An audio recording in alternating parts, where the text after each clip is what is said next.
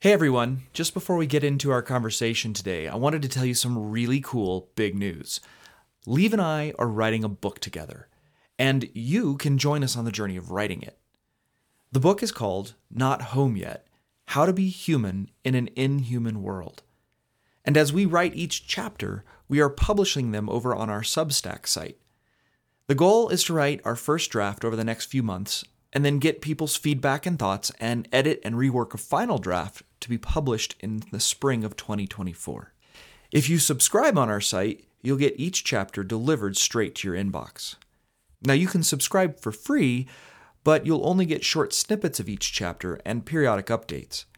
If you want to read the full chapter contents, you'll need to become a paying subscriber.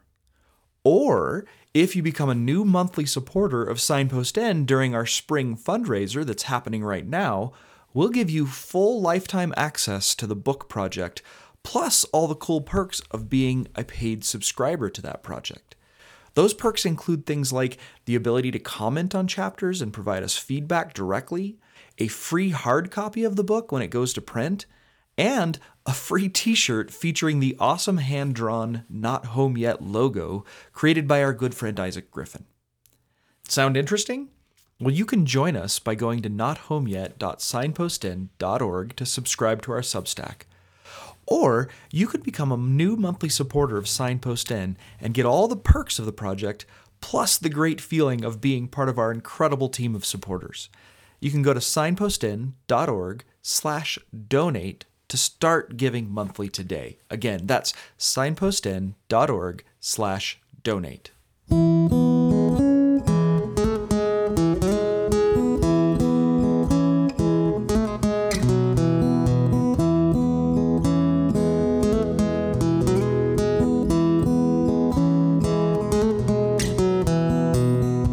Welcome to the Signpost Inn podcast, a space at life's crossroads for a refreshing pause and a bit of reflection. My name is Brandon, and I'm really glad you're here. I invite you to join me and my friends, Matt and Peter, for a friendly back porch conversation about prayer, Christian spirituality, faithful theology, and much more. So pull up a chair, grab a drink, and get comfortable as we start today's show. And when we're done, don't forget to visit us at signpostin.org to find out more about all that our ministry offers.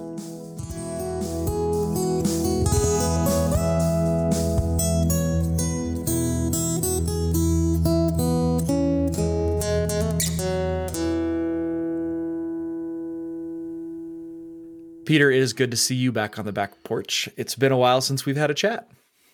It is good to be here, Brandon. I'm always grateful to sit on the back porch and have a conversation, see where it leads. Yeah, thank you.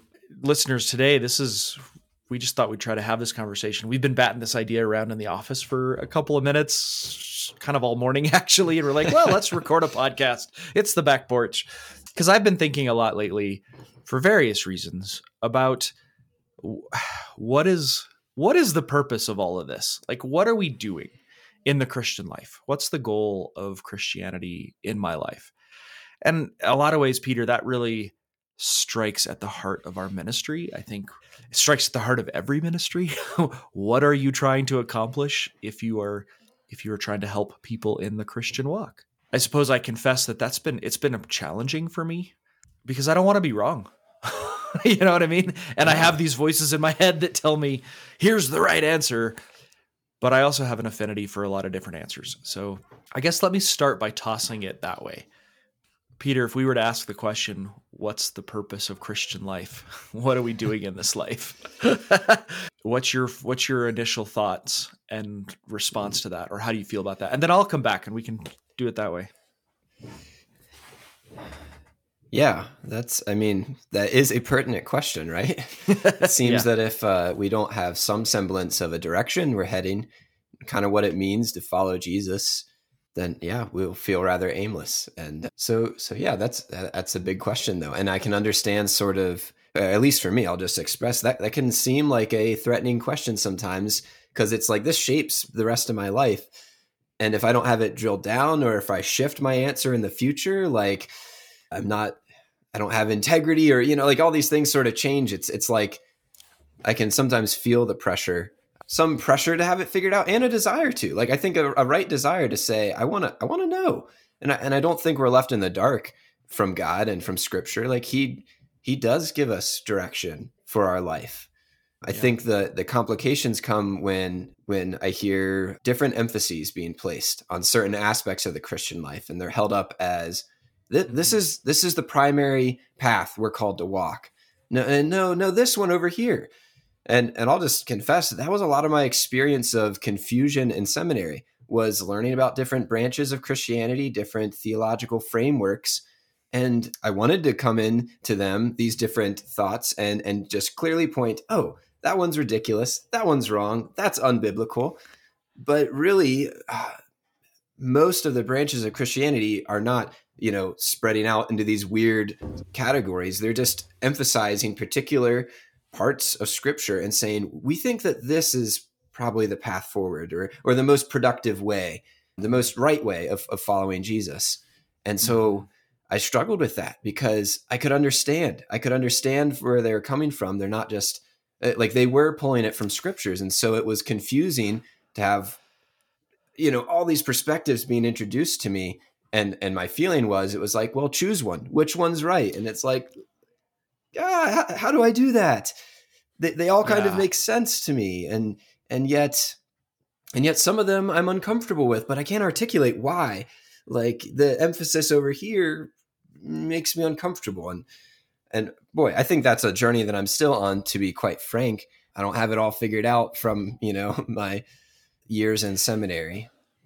Yeah. Oh man, this is helpful to me to start here, because it's, for me, the tension is between, one of the tensions I feel is the tension to be like academically correct and in the right crowd.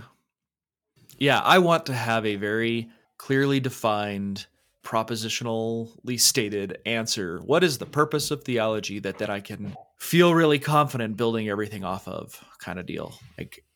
And so I really struggle with that, because honestly, that's where I'm at now, is like, I really strongly believe in some propositions about the faith. I have pretty strong convictions about doctrine, but my growth and the trajectory I'm on has not been in development of strong convictions about doctrine. It's been in experiencing the truth of those doctrines.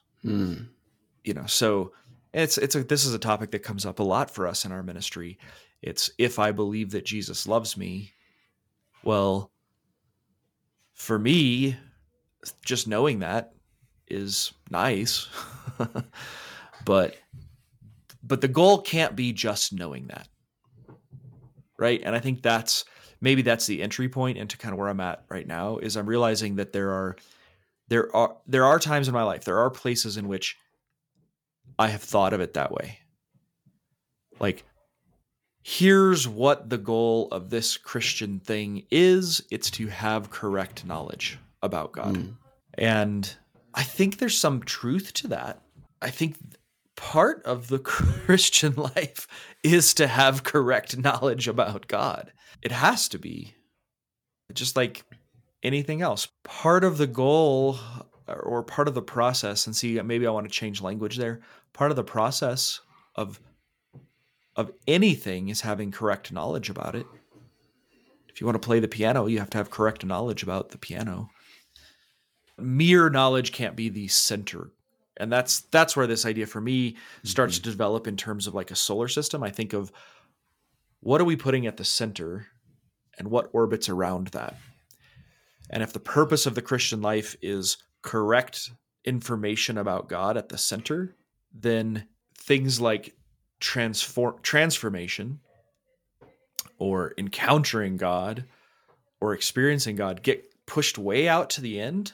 They even get sometimes totally pushed out of the solar system. I'm reading a book right now that I want to talk to the author eventually, but it's the Holy Spirit and Christian Experience by Simeon Zoll. And he points out there's this dichotomy that has happened, this false dichotomy that's happened within modern, mostly Protestant Christianity. That's a false dichotomy between like objective fact, propositional knowledge, and subjective experience. And we've sort of said like any subjective experience can't be trusted, and so we can't have it. and we should only have objective knowledge. He has a very sophisticated examination of that, but one simple observation is if you fall into that false dichotomy, first of all, it's impossible. You can't actually do mere propositional Christianity without having your own experience be a part of how you do that. Yeah. But second, that functionally pushes God completely out of the universe. Functionally, then, you have no God that you ever experience. He is merely a propositional statement. And if that and that simply can't be true, because in Scripture people are experiencing God all the time. Now, the word experience is very fuzzy. He has like 3 chapters devoted to defining experience, because it doesn't mean necessarily like mystical, ecstatic experience. But it does mean that, but it means a lot more. Your comments here are kind of reminding me, and I think this is a quote from A.W. Tozer, but he talks about how it is possible for a person to be as, I think the expression is, as straight as a gun barrel theologically, strict, defined, rigid, and correct, but also as empty as one. So there's a purpose to all that theology and stuff, right? It's a gun barrel by itself doesn't do anything. And if it's empty, it's basically a useless piece of metal.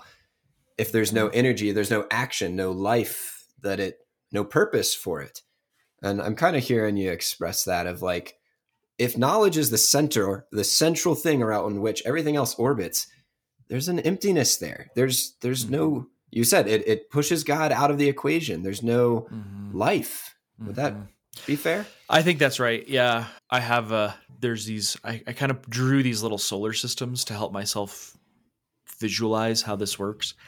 And if you imagine the sun in the center of the solar system having correct information about God, that's the purpose of this Christian life. We're just supposed to have the correct knowledge. Then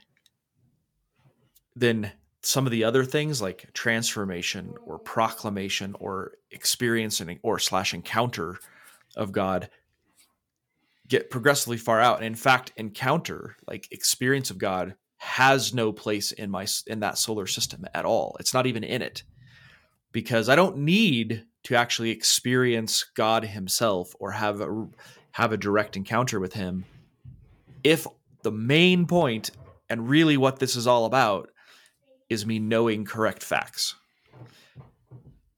Now, that being said, I do think that there's a way of incorrectly placing knowledge about God on the system too. So like we tend to respond to this recognition that we're talking about by saying, oh, okay, well then correct knowledge about God shouldn't really matter at all. Let's put it way out there at the end of the solar system and maybe even push it out. What really matters is sometimes it's like what really matters is that our lives are being transformed. And that's kind of what I heard with it's possible to be as straight as a gun barrel, but also as empty. Like amen. I totally agree with that.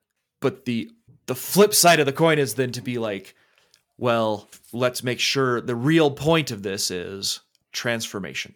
Really what matters is you're becoming Christ-like, whether that means morally, behaviorally, or morally character, like your character is becoming more like Christ. Or the way that I would tend is if I'm going to go down that route, I would lean more towards your loves, your desires of your heart are being more aligned with God's desires. I don't think those two things are exclusive, but I don't think either one of them should be at the center either. Yeah. You and I, and just in the ministry, we've talked about this tension.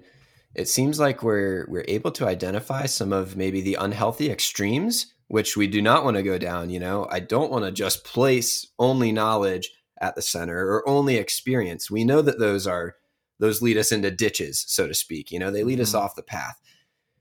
And so then the question is, well, how do we accurately just describe the path forward rather than just saying, well, don't do this and don't do that?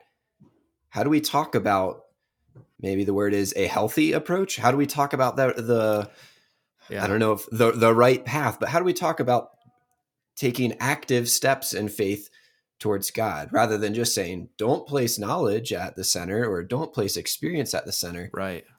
What does that balanced solar system look like? Yeah. And this is where I'm like, I feel like I'm on a personal journey of really being able to understand more of this and articulate it in a way that makes sense. But I'm constantly beset by any articulation I give, somebody's not going to like it. Yeah. Maybe even including myself. Yeah. And I readily confess that you asking that question tempts me, one, to answer it. Okay, here's the healthy way to do it.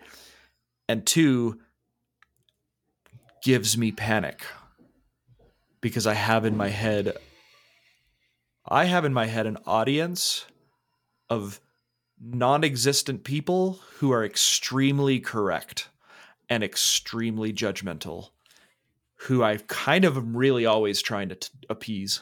But I have the right answer here. But I didn't give anyway.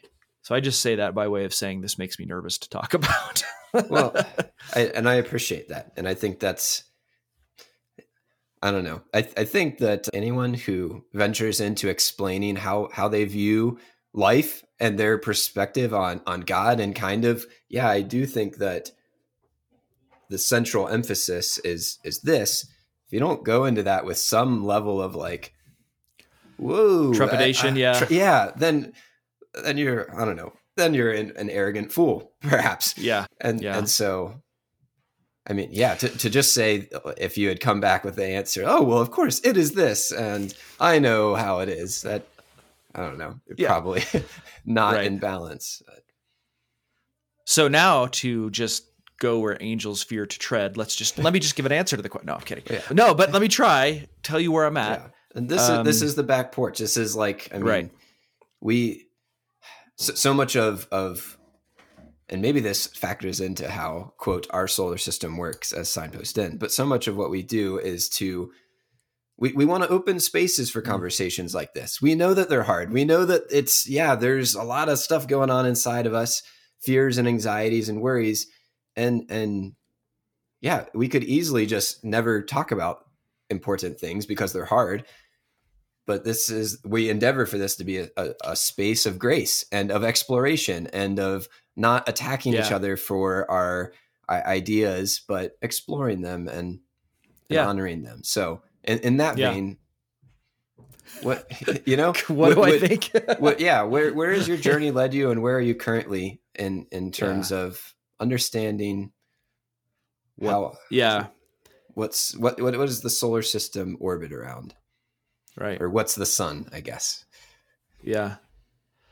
So the two words that to me seem to be at the center, like, what is this thing about?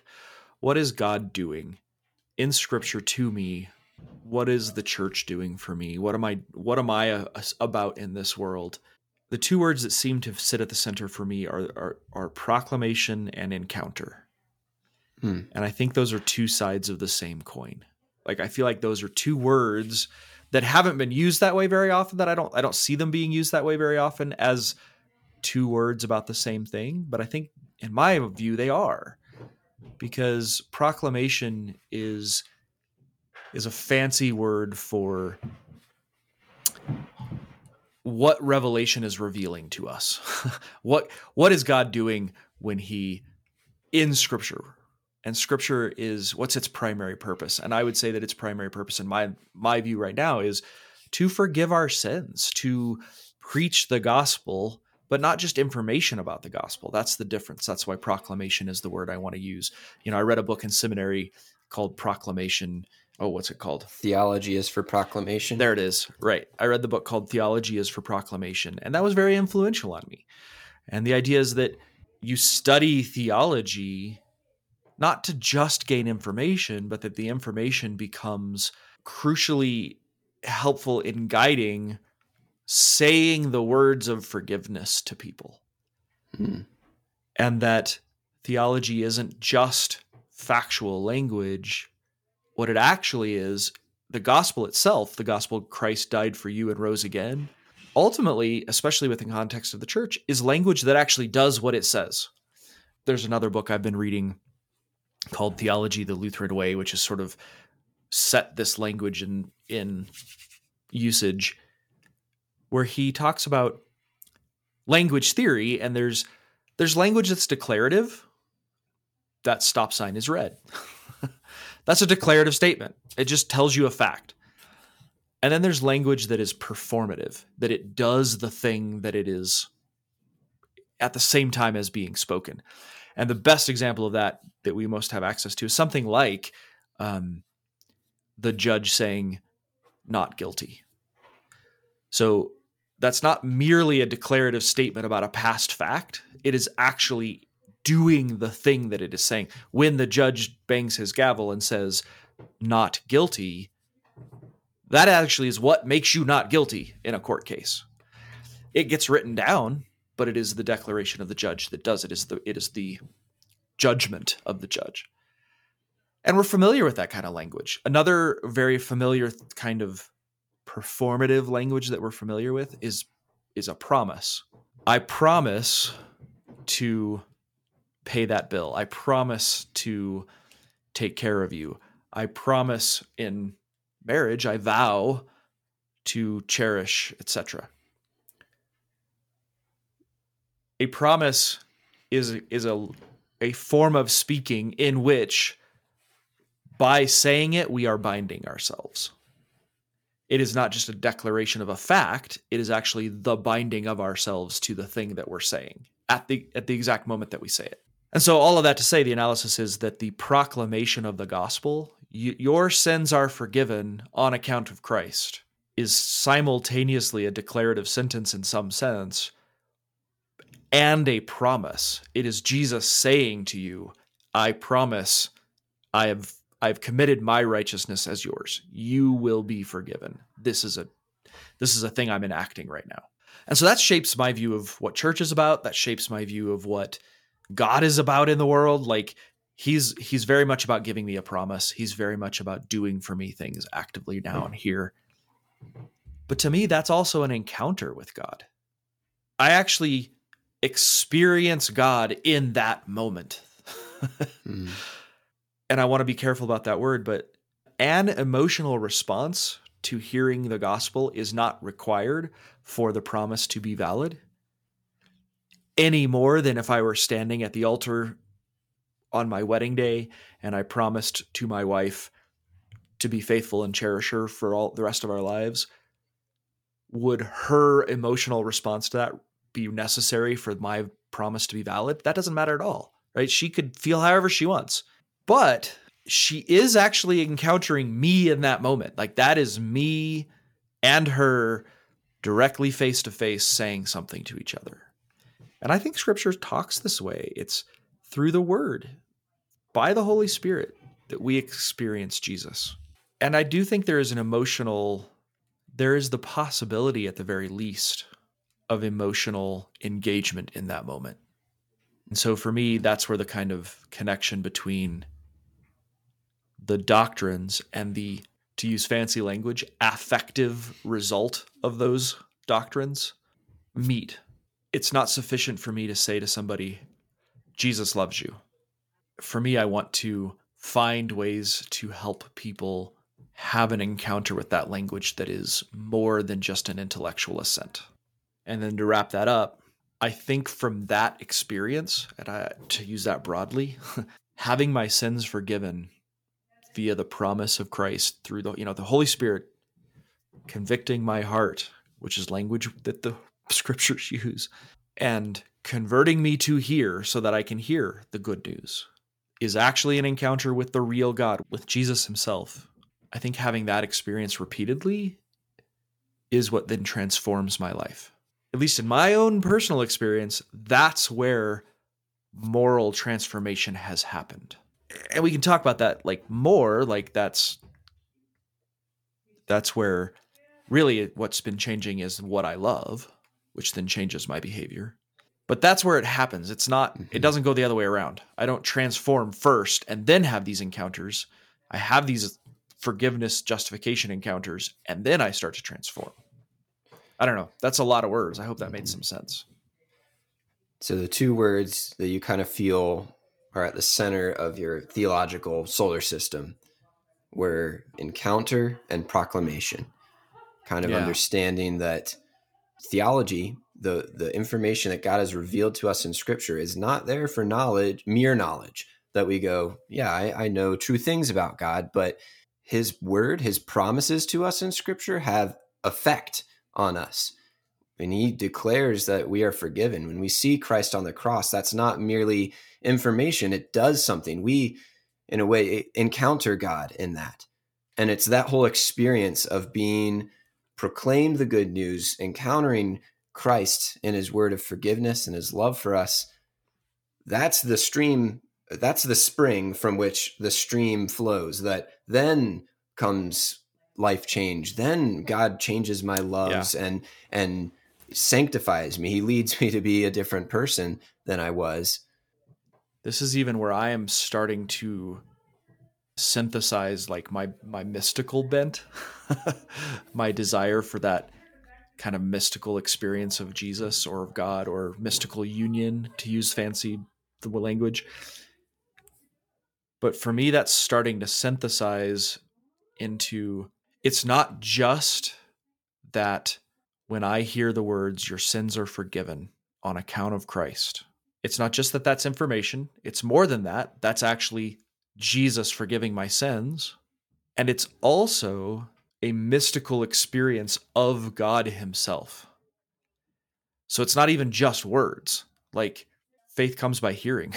The Holy Spirit comes through word. And so in that moment of being told my sins are forgiven through, for me, the sacraments, then when I say it's an encounter, like literally it's an actual, like I'm starting to synthesize that as being, it's a real encounter of God himself. That is the mystical unity that I'm looking for. And I can engage that with my emotions, with my body, with my spirit, with my head. And then there are other experiences or encounters with God that orbit around that or flow from it. But that's where it comes from. That's like the font, like you were saying. It seems like maybe the balance I'm hearing is that as God comes to us, encounters us in a way through his word and that experience declaring us forgiven, his proclamation, it's like he welcomes a response of emotions. Like I'm sensing almost like what you're describing is like a permission to respond. Not that the response is the thing, but God comes to us and he's like, he says this isn't just something for you to think about or, to file away in your doctrines folder, but like, I'm actually here. I actually forgive you. And there's this invitation, this permission to, you said, engage in that encounter with my emotions and body and embrace it perhaps. Yeah. I like that language, permission or invitation to do so. Maybe, what comes to mind is the oft quoted thing something I used to often think about was like, sometimes I've heard the Bible or the Word of God talked about as like God's love letter to us. And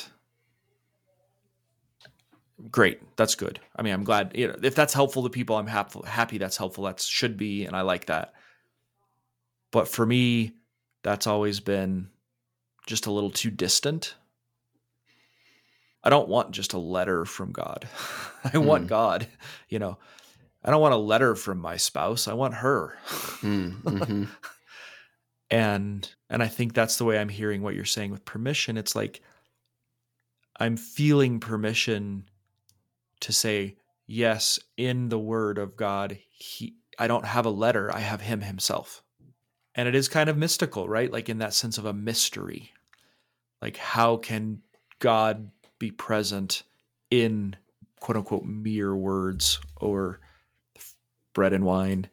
And when we talk about, by faith, like we see it with the eyes of faith, but I'm afraid sometimes that sounds like, wishful thinking.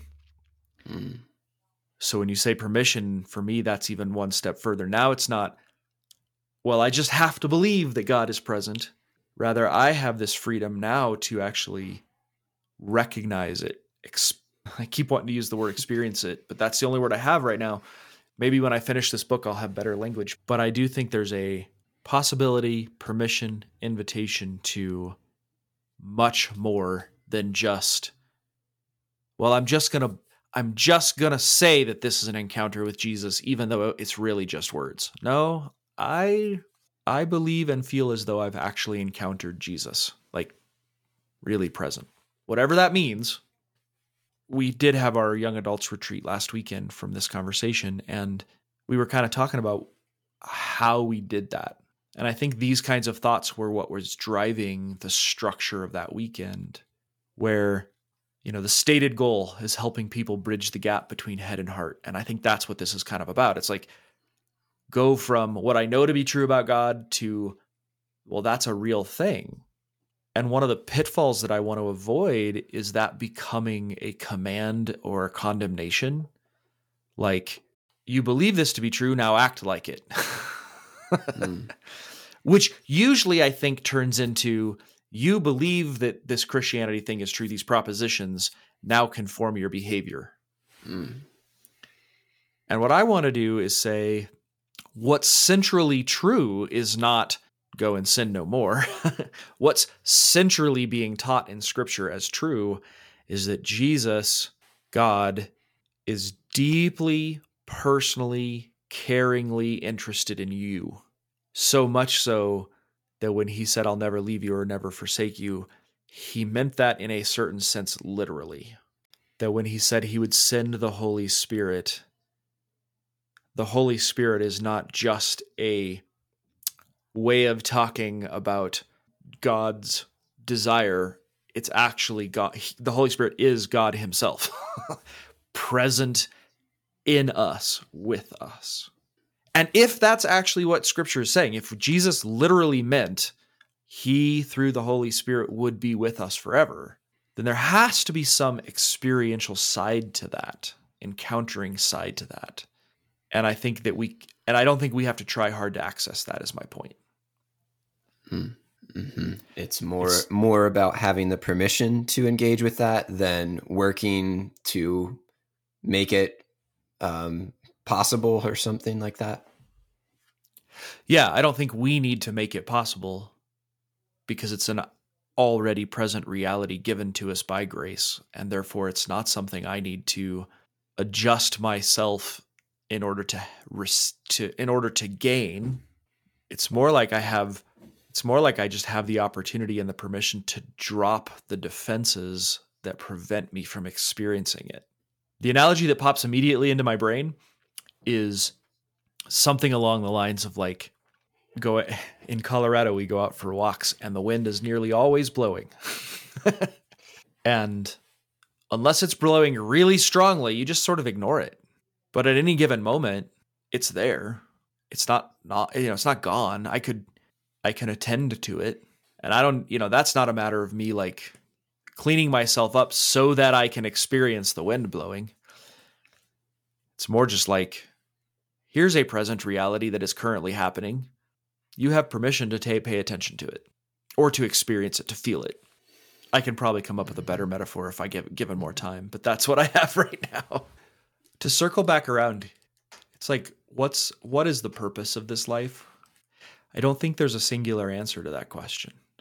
I think, in some sense, the central answer to that question is to drop our defenses against God's forgiveness and love, to receive God and be with him, to receive his loving presence.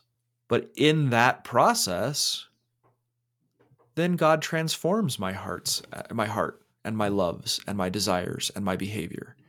And I gain good, true information about God. And I love others, and so is the Christian life about being conformed to the image of God? Absolutely it is. It just may not, that's just not the place I start. I don't start with like, you know what? Here's the thing I got to do first. Conform myself to the image of God, transform my behavior. Is the purpose of the Christian life to gain accurate knowledge about God? Yeah, totally. And that supports my ability to experience God. I mean, we're doing it right now. We're trying to articulate accurate knowledge. Mm-hmm. Yeah. And that's important. But the Christian life's not reducible to that or even centered on that. Is the Christian life to love others as I love myself? Yeah. Yeah. But that's the second commandment. Not, and I just mean that as being like, it's not about trying to find the right answer as much as it is about trying to orbit these things at their right levels. Mm-hmm. Yeah, that seems to make a lot of sense to me, at least. It's not a denial of these other aspects of the Christian life. It's just, how do we order them in a way that it makes sense to me, makes sense to you? And it seems like you're saying the amen. We need, we ought to be concerned or, interested in our sanctification. We ought to be interested in caring for lost souls, and conversion and these other aspects of the Christian life. Like, of course, they're important, but they're not the center around which we orbit. And they also don't, and I guess this just made me think of this just now, getting it in the proper orbit is not an intellectual exercise. It's not about articulating exactly where they lie in which orbit. It's like if, and this is going to sound glib, but if Jesus becomes the center of my Christian life and my experience, if talking to him, being with him, relating, which I kind of hate that word, but relating to him is central, then I don't really have to work really hard intellectually to figure out how all those other things fall into place. They sort of do, because the natural gravity of the system will put them in their right place. Sort of like one of the problems I see with a lot of the it's sort of like how we talk about marriage. It's like if my relationship with my wife is central, like just not intellectually, if she's just important to me and my time spent with her, if she and I are important to each other, then the other things sort of fall into place from there without there being a serious amount of conscious effort. So not to say that there aren't times when, I think this analogy could be really useful, because it's like there are times when I need to be taught some specific kinds of information and skills. Look, you need to think about buying her flowers now and then. You need to, I had to learn that it's important to her if I do the dishes. That's a really, and sometimes I do that, I consciously set out on the path of transforming my behavior so that I did the dishes more regularly. But even then, that wasn't the goal of my marriage. My goal of my marriage wasn't for me to transform my behavior into being a dishwasher. I don't know. What do you think, Peter? Have we arrived anywhere useful? Is this a podcast we want to put out there? I think that a lot of this type of conversation people find relatable, because we live in tension and some of the confusion and it's just a part of our faith is to understand things and we want to be in balance and so expressing this is valuable. I think I was also just thinking as you expressed, and I would agree, proclamation is kind of central to the thing, to Christian life. So and I don't know, this is slight tangential a little bit, but like, how do we do that here in this episode or even on our podcast? Are we proclaiming here, or is this, are we, giving information and like we have acknowledged there's arenas, there's times for this and for that. And so maybe we don't need to do both, but it just sort of struck me as the thought of, we're identifying proclamation as the point of theology. Are we theologizing right now in a helpful way? Is there any way that we need to kind of land this with any sort of proclamation? I don't know. That's what do you think about that? I love that question. It challenges me a lot because I want to be. I mean, I mean, honestly, Peter, that actually kind of cuts to the very heart of some of my fears, I think, because I don't know what I'm doing in this ministry if not trying to have people encounter Jesus as the loving, forgiving, kind, good person that he is, but not just those words, but like experience him. Like, Right. okay, Right. like actually, whatever the heck that means. But so maybe the best we can do in a context like this is just to extend the invitation. Give that permission. Not that you need my permission, but maybe people listening can experience a little permission to a little freedom that it's okay to take the risk and talk to Jesus directly and maybe experiment with consenting to his presence in hearing him say, I love you in the word of God, or when we've said it here in the episode. So maybe I say it this way, listeners, I believe the truth for you is that Jesus loves you and has forgiven your sins, that he is deeply and intimately concerned about your life, and that you are central to him. And in proclamation way of saying it, that's not a factual statement about God. I would invite you to hear that as God speaking to you. God saying to you, I am deeply in love with you. And your sin is not a barrier to my love. It actually draws my love. And I believe that's Jesus' word for you too. Draws my love to bring you back to a place where you are free from anything that would harm you. Your sin, other people's sins, the tragedies of the world. Yeah, amen. It's like in all of our conversations about what is the solar system of our faith, Jesus might respond to us and say, you are the center of my solar system. But whatever else is true, what you think about me, what I think about you is that I love you enough to die for you. And I want to connect with you and engage with you. And I invite you to bring your whole self to me and in some way engage with me, encounter, experience me, because I care about you. Yeah. Maybe here's another invitation, because this one is the one that I'm feeling currently that is challenging me. Being bold enough, which sounds weird, but being bold enough to receive emotionally and spiritually and intellectually that God, the Father, Son, and Holy Spirit smile on me, that I am centrally important to them, to him. And to refuse the voice that says, no, you're such a sinner, you can't say that. You can't say that God is really about me or about you. Yeah. Because actually, my sin doesn't stop God from being that way. That's why God is that way, because he sees how hurt I am. He sees how broken I am. He sees how willfully ignorant and willfully rebellious I am. And that's what draws him to be about me. He wants to rescue me, and because he likes me. And it's the because he likes me part that I want to rest in. I mean, this is, just right here, right now, that feels like the invitation for me too. And I'm aware that like I would say amen, and yet it is really hard to actually believe that.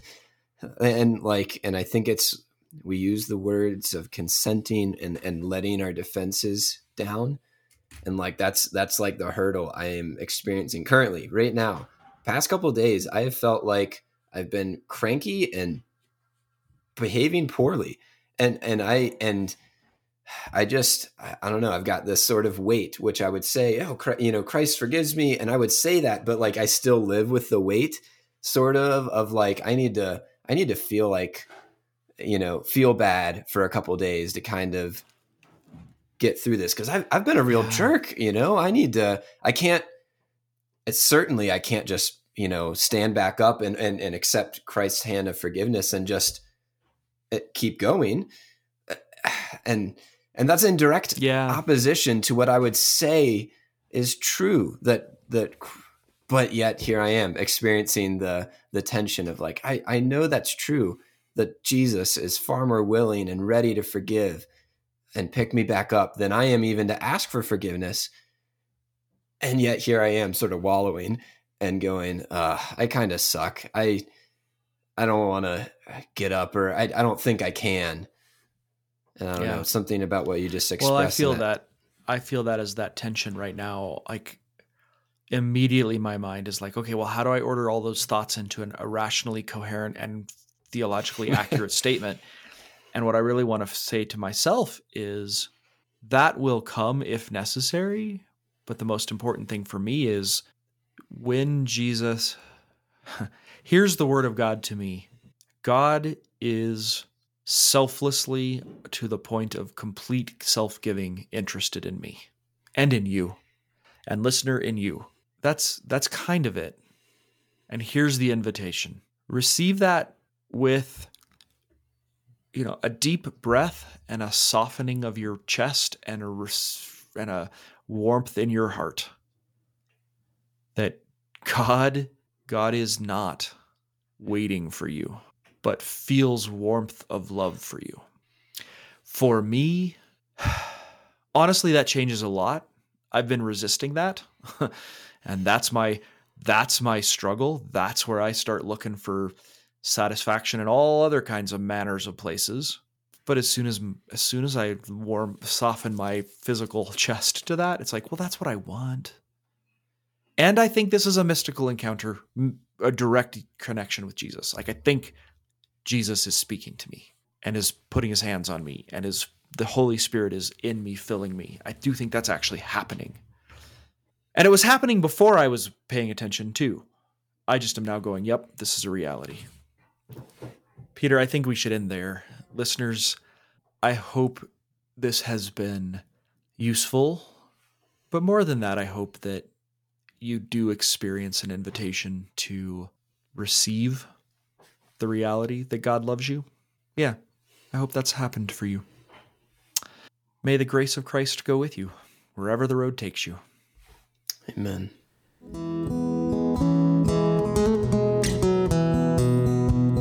Thanks for listening. This podcast is a production of Signpost Inn, a non-profit Christian ministry dedicated to helping people connect with God and find direction. We offer spiritual direction, retreats, and lots of other resources like this podcast. Please visit us at signpostinn.org to learn more. We especially want to thank our generous donors who support our work and keep this podcast going. If you've benefited from something you've heard on this show, please consider supporting us by making a tax-deductible gift at signpostinn.org/donate. That's signpostinn.org/donate. And thank you.